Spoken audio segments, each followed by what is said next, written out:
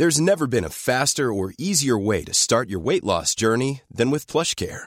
PlushCare accepts most insurance plans and gives you online access to board-certified physicians who can prescribe FDA-approved weight loss medications like Wegovy and Zepbound for those who qualify. Take charge of your health and speak with a board-certified physician about a weight loss plan that's right for you. Get started today at plushcare.com/weight loss. That's plushcare.com/weight loss. plushcare.com/weight loss. Hiring for your small business? If you're not looking for professionals on LinkedIn, you're looking in the wrong place. That's like looking for your car keys in a fish tank. LinkedIn helps you hire professionals you can't find anywhere else, even those who aren't actively searching for a new job but might be open to the perfect role. In a given month, over 70% of LinkedIn users don't even visit other leading job sites. So start looking in the right place. With LinkedIn, you can hire professionals like a professional. Post your free job on linkedin.com/people today. This is Internet Marketing.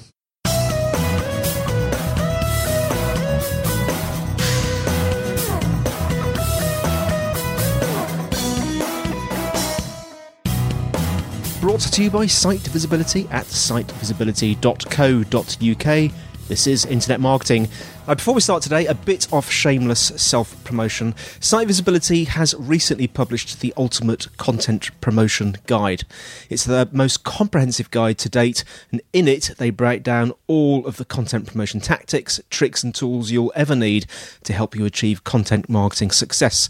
You can download the guide, plus a handy printable content promotion checklist for free by going to bit.ly, that's bit.ly/ultimate-content. Now today we have a recording from last autumn's Brighton SEO featuring Fili, Wiese, renowned technical SEO expert and ex-Google engineer. He was on the show back in April last year, 2018, and he talked about Google penalties. In today's recording, he covers page speed optimization. Enjoy.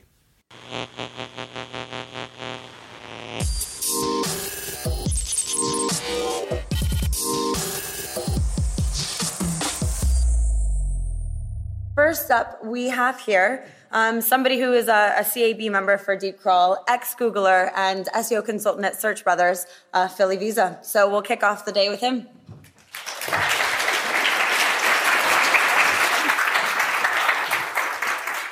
Hello, everyone. It's an absolute pleasure today to be kicking off this track for today for you guys here at Brighton SEO. Now, I am here to talk to you about and to help you make your websites faster. So I'm hoping that you're in the right session, because that's what we're going to talk about. And the reason why we're going to talk about that is because speed matters. Is it active? I always run into that. The first click doesn't work. Let's see. There we go. So, speed does matter. And it matters for a number of reasons. Not just because Google has been promising us for quite some time that we get a ranking boost, and they reiterated that at the beginning of the year. This is something that is nice to have, but to be very honest, very often it doesn't really materialize. We don't see the actual ranking boost that much happening. What we really care about when it comes to page speed is we want our websites to be indexed and crawled so we can actually rank.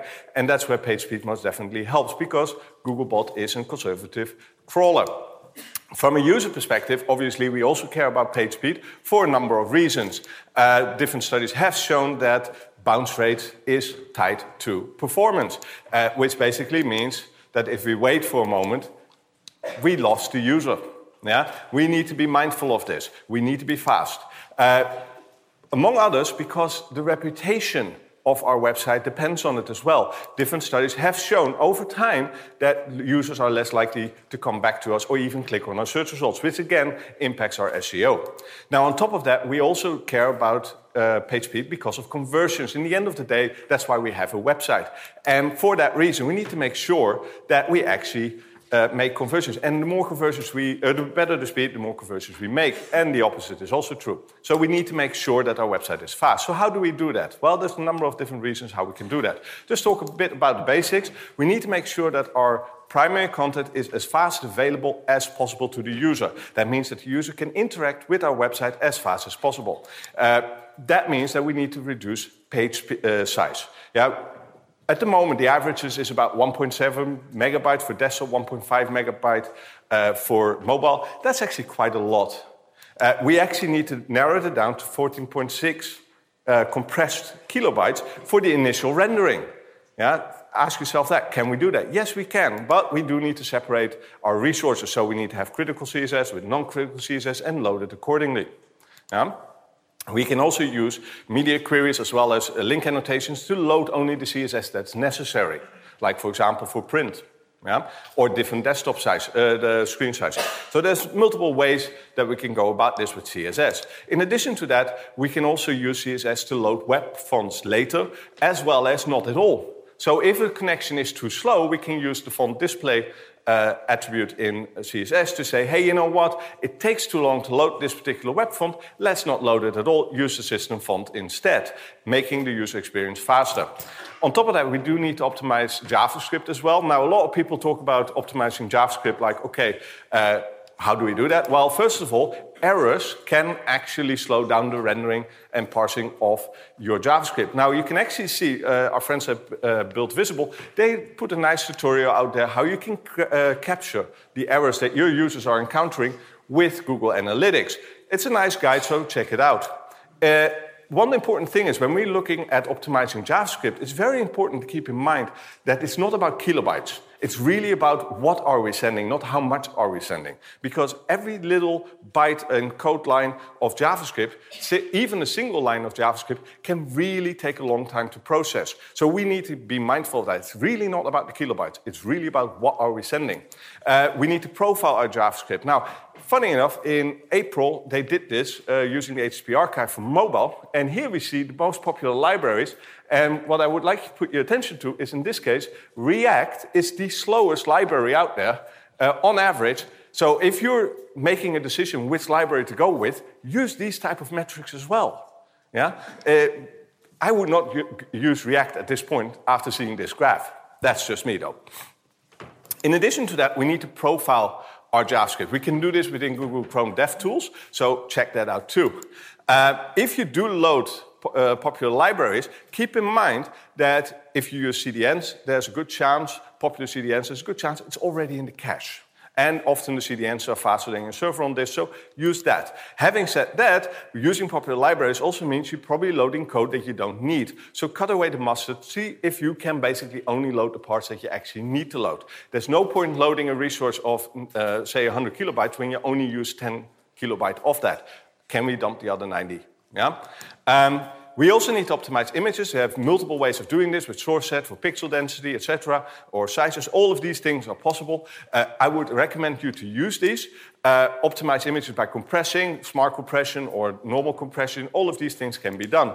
You can use different formats. There's a whole bunch of formats out there. They're not always supported by the browser, so have a fallback. That's always something to keep in mind. If you want to know more about how to optimize your images, I recommend that you check out images.guide. There's an extensive guide there on image optimization. Yeah? And we'll put some of these questions forward. You can also give this nicely to your developers. One of the other topics that often comes up with image optimization is lazy loading. And lazy loading is absolutely something you can do. Keep in mind that it doesn't always work properly for SEO. So choose the right lazy loading solution. On top of that, Chrome is actually starting to also lazy load them itself. So that means that we may not need to lazy load soon at all on our site anymore. So that's something nice if the other browsers copy that too. Are we there? No, absolutely not. We just got started. So this is like preparing for a marathon. We haven't even, we are just at this point arriving at the starting line. We're not there yet. Really, we're just at the beginning. There's so much more that we can do from a page speed optimization. So let's talk about that, what connects us, which is the connection. Yeah? At this moment, according to some studies, about 29% of the connections happen over 4G. That means the opposite, 71% doesn't. Now, if we take the 1.5 megabyte, that means most of us are waiting and waiting and waiting. Yeah? That is horrible. We really need to optimize. This is, again, where the page size actually matters. Yeah? The connection of the user isn't that often not that great. Now, there is a new feature being built in some of the browsers, and I expect that to go to other browsers as well, which is called the Network Information API, where we, as a website builder, can actually see what network the user is on and use that accordingly. I'll show you a tip on how to do that in a little bit. We also need to be aware of server connection. That means that we need to make sure that our servers actually can handle the load, that our connection between our server in the data center and the actual rest of the web is also fast. This especially matters if you're not in a general data center or a cloud data center like Google Cloud, but if you are, for example, hosting your own server in your basement or the server in the basement of your office. This is something that really becomes a problem. Also, make sure you have enough resources, really important, enough CPU, RAM, and all that kind of stuff. On top of that, also where you put it actually can matter. So you want to put it as close as possible to the user. At the same time, from an SEO perspective, we want to put it as close as possible to Googlebot. So in my case, for the last bit, I like to put it in the Google data center in the US because I know it's closer to Googlebot. Yeah, it helps with the page speed part there. If you can't do that, consider using edge servers, where you basically put a varnish server or another type of server like that, and put that in a data center while you keep the primary server in your basement of your office. Yeah, these are solutions you can use for the public sections of your website, thereby making the public part of your website faster. Now, on top of that, we do need to optimize for HTTPS. HTTPS, obviously, most of you probably have moved to HTTPS. If you haven't moved yet, keep in mind that you can still optimize your website before moving. There's a nice article about this that I wrote. I'll share that later. When you do move to HTTPS, make sure that you enable OCSP stapling. This is kind of like a cache of the validation of your certificate happening on your server that can be sent with the certificate at the same time that the user visits your website. It saves some time checking if the SSL certificate is valid. Yeah? So we can save, in this example, up to 300 milliseconds just for the check if the SSL certificate is valid. On top of that, we want to make sure that we actually have moved our website with preloading, HSTS preloading, which means that we actually default to HTTPS instead of HTTP. Because every browser, unless you're HTTPS preloaded, will default to HTTP. So if your site's on HTTPS, there's always two requests that have to be made if someone types in your domain name. First for the HTTP, because that's what the browser defaults to, unless you type in the protocol. But show of hands, how many people type in protocols? Yeah? No one does. And also your users don't. So this is why. On top of that, when we optimize for HTTPS, we also need to use HTTP2. HTTP2, the simplest way and easiest way to think about HTTP2, it's all about packets. One connection and everything gets pushed down through that. That means that we need less connections. That means also domain sharding suddenly doesn't work anymore. The technique that we've been using for years. Also CDNs is now actually a problem because it adds an additional hostname now. Yeah? So that's a challenge we need to do. Also, concatenating resources and loading things in bulk, we don't want to do that anymore. Only load the resources when necessary. This actually helps us on the front end as well, so keep that in mind. There's a couple of other things. Some users may not be enabled with a browser that allows HTTP2. Well, the good news is HTTP2 defaults back to HTTP 1.1. But then the optimizations may not work, so you can also say, hey, you know what? I'm going to detect what the user is using. Yeah, this is a simple example on how you might detect that. Hey, I'm Ryan Reynolds. At Mint Mobile, we like to do the opposite of what Big Wireless does. They charge you a lot, we charge you a little. So naturally, when they announced they'd be raising their prices due to inflation, we decided to deflate our prices due to not hating you. That's right. We're cutting the price of Mint Unlimited from $30 a month to just $15 a month. Give it a try at mintmobile.com/switch. $45 up front for 3 months plus taxes and fees. Promo rate for new customers for limited time. Unlimited more than 40 gigabytes per month slows. Full terms at mintmobile.com. I'm Sandra, and I'm just the professional your small business was looking for. But you didn't hire me because you didn't use LinkedIn Jobs. LinkedIn has professionals you can't find anywhere else, including those who aren't actively looking for a new job, but might be open to the perfect role, like me. In a given month, over 70% of LinkedIn users don't visit other leading job sites. So if you're not looking on LinkedIn, you'll miss out on great candidates like Sandra. Start hiring professionals like a professional. Post your free job on linkedin.com/people today. Since 2013, Bombas has donated over 100 million socks, underwear, and T-shirts to those facing homelessness. If we counted those on air, this ad would last over 1,157 days. But if we counted the time it takes to make a donation possible, it would take just a few clicks. Because every time you make a purchase, Bombas donates an item to someone who needs it. Go to bombas.com/ACAST and use code ACAST for 20% off your first purchase. That's bombas.com/ACAST, code ACAST.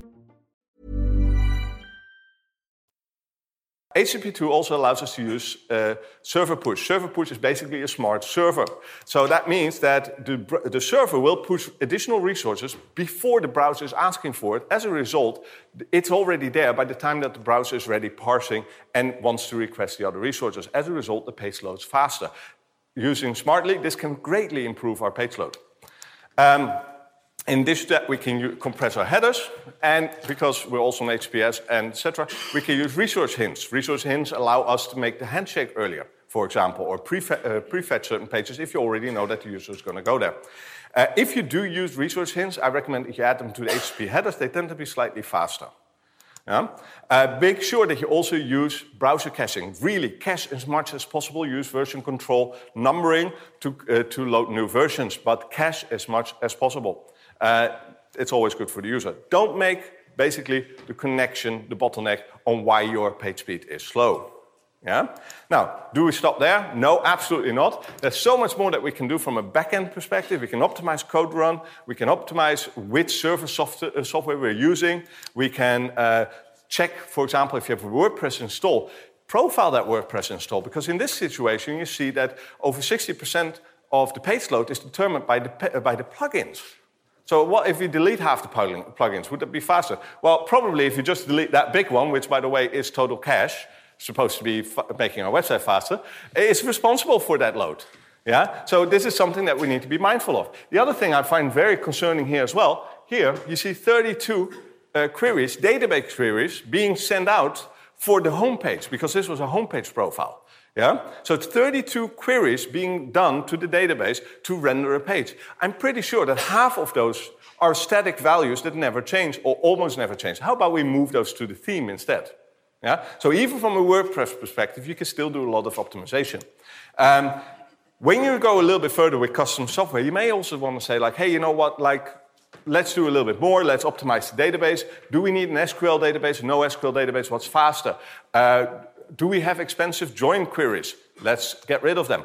All of this type of things you can do from an optimization point of view. We can cache some of these results also in memory, in RAM. We can cache them on disk. There are multiple solutions. I've done this also with one of my websites, and I got 5 seconds off from 5.2 seconds to 0.19 seconds, yeah, by just implementing these last few backend examples. Just that. I didn't do the front end yet, I didn't do the connection yet, just the back end only. There's so much there to be gained in the back end. So do optimize it. Yeah? Like you, we want to make sure our back end is clean as well. So, as such, I often get the question, is AMP then the one-stop solution? Yeah? Because AMP is very hyped at the moment, and a lot of people come to me like, hey, how about I AMP my website? Well, AMP is Google's solution, not necessarily ours. What AMP is, in a nutshell, is very simple. We're talking about, basically, we have the basic elements of a web page, we take out one and we add it back, but now we're Google approved. Yeah? It's based on AMP cache, which then does pre-rendering in the search results, and that is what makes it fast. It's the pre-rendering that makes AMP fast. The pre-rendering in the search results. AMP itself is not necessarily fast. I'll show you in a second why. We have advantages of using AMP because a lot of users that use the internet may use that have a bad internet connection. We also get the increased visibility, which we care about as an SEO, obviously. There are some challenges because we now have become dependent on the AMP cache, also from a delivery point of view, but also from a maintenance point of view. Keep in mind that our website updates, we still have to update the AMP cache because that's being served also to users, and we don't have access to server logs anymore. Yeah? So there's a couple of things that we lose. Now, one of my biggest beefs with AMP is that it is actually rendering blocking. Yeah? Because the JavaScript of AMP is loaded in the head, not deferred or asynchronous, but it's render blocking. And as a result, here you see an example of a page being loaded. And you see here, there, it's being loaded. That's the AMP rendering. Yeah, that's the AMP JavaScript rendering. It takes 3.8 seconds to render. This page, simple AMP example, a non-AMP example of the same page, barely any JavaScript, 2.7 seconds. So can I do it faster without AMP? Absolutely. Yeah, I just save 1.1 second by not using AMP. So keep in mind that even the guys from the AMP team said, if you know what you're doing, you don't need AMP. Yeah? A lot of people think, well, we get traffic boost from AMP, so that's why we do AMP. Well, double check that, because it may not apply to you. Yeah? One of my other beefs with AMP as well is that we are so focused on, is an AMP page valid versus is that page actually fast? Because as you just saw, an AMP page isn't necessarily faster than an optimized mobile page. But we are focusing as a metric, is the page valid for AMP? Instead of, is the page faster now? Yeah, we're asking the wrong question because we're trusting that AMP is faster. And that's not proven at all. So we need to really ask ourselves when to use AMP and when not to use AMP. Google has other technologies as well, so for me, this is a better technology for those areas like WebLight. You can actually see if you are exposed to that within Google Search Analytics, Google Search Console, so check that out. You can also learn from some of the things that WebLight is doing and apply this to your website to see how can I make my experience better. So takeaway here is absolutely keep tweaking for speed, even with AMP. Yeah, you still need to further optimize. Just implementing AMP does not mean you're faster.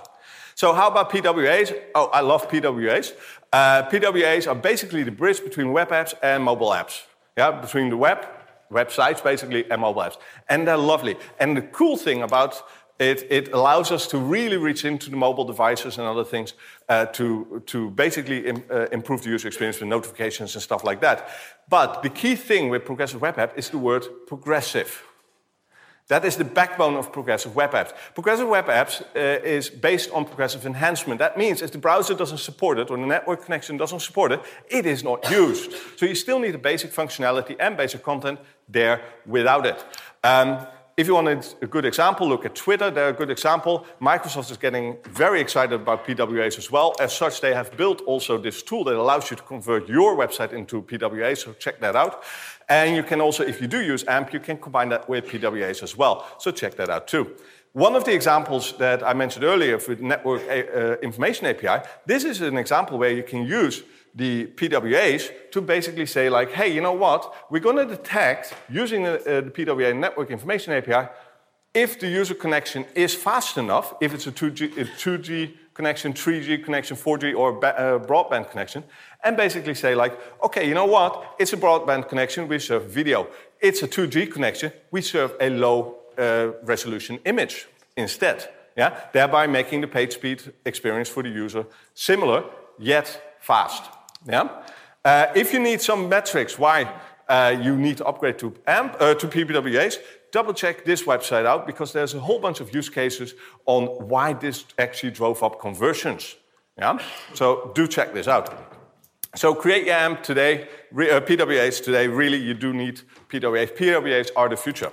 So how do we measure our performance? There's a couple of things that we can do. A lot of people of us are focused on this graph, but keep in mind these are just the averages. So it's a nice indicator, but it's not our final metric that we should go by. Instead, we should focus on user-focused metrics.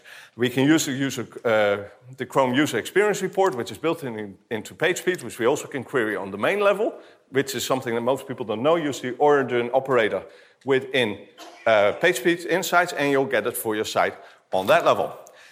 Screaming Frog has a way of actually mass scraping PageSpeed Insights. You can use this. Be mindful of this, though, because you're basically doing DOS attack on PageSpeed Insights tool. You can compare your website to your competitors with the Google scorecard. You can also say, hey, you know what? We're going to record our own metrics, how the user is actually performing, and piping that into analytics, which we then pipe into Data Studio and generate some nice graphs. Yeah, we can do this. Cool thing is about Deep Crawl as well, with their JavaScript crawling, one of the things you can do there is actually collect a similar amount of data and actually see how your website is performing during the crawl. So check that out too. There's an article link here as well. And try out Lighthouse. Yeah? Lighthouse, pretty cool tool, built into Chrome, but also available as an extension which allows you to also export. Now, Lighthouse also has NPM packages, or like some people have created NPM packages based on Lighthouse, that allow you to crawl multiple URLs. The cool thing with Lighthouse is you can export to JSON. So that means now if we can crawl multiple URLs using cron dump on a daily basis, using an NPM package, we can now store that JSON into, for example, Google Cloud, pipe that into BigQuery, and pipe that into Data Studio. Now we get stats on a daily basis. Yeah? And nice graphs that you can share with your manager. We should also profile our server response, see how fast our server is responding, as well as our network. Yeah? How good is our network performing on a first byte perspective? It's very important to pick a metric, and pick more than one preferably. Yeah? Keep measuring. If you don't measure, you don't know what you need to improve. Couple of quick takeaways. Basically, we need to optimize. We need to shed that extra weight. As simple as that. Just like in real life, this also applies to our websites. Yeah? Healthy diet, all part of it. And we need to optimize all parts of the experience. Don't focus just on front end. Back end is just as important as front end, and as I hope that the 5-second gain has shown you. Yeah? Use also all the tools at your disposal. It's really important. Just don't focus on one tool only. Use it, all the tools, try it all out. And most importantly, every byte, really every millisecond does count.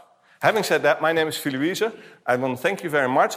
If you want a copy of the slide deck, send me an email through this website, and make sure that your inbox can handle 20 megabytes, because I do get bounces.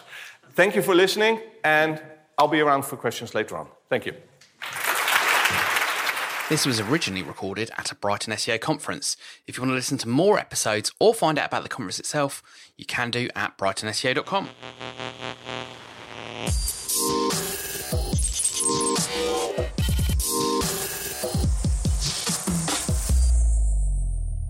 So thanks, Fili. The show notes can be found at sitevisibility.co.uk/IMpodcast. If you're enjoying the show, please leave us a review so that we know how we're doing and we can help more people. Questions and suggestions, the email is podcast@sitevisibility.co.uk, or you can tweet at sitevisibility. Remember that we have a site visibility group on LinkedIn. That's all from me, and we'll see you next time on Internet Marketing.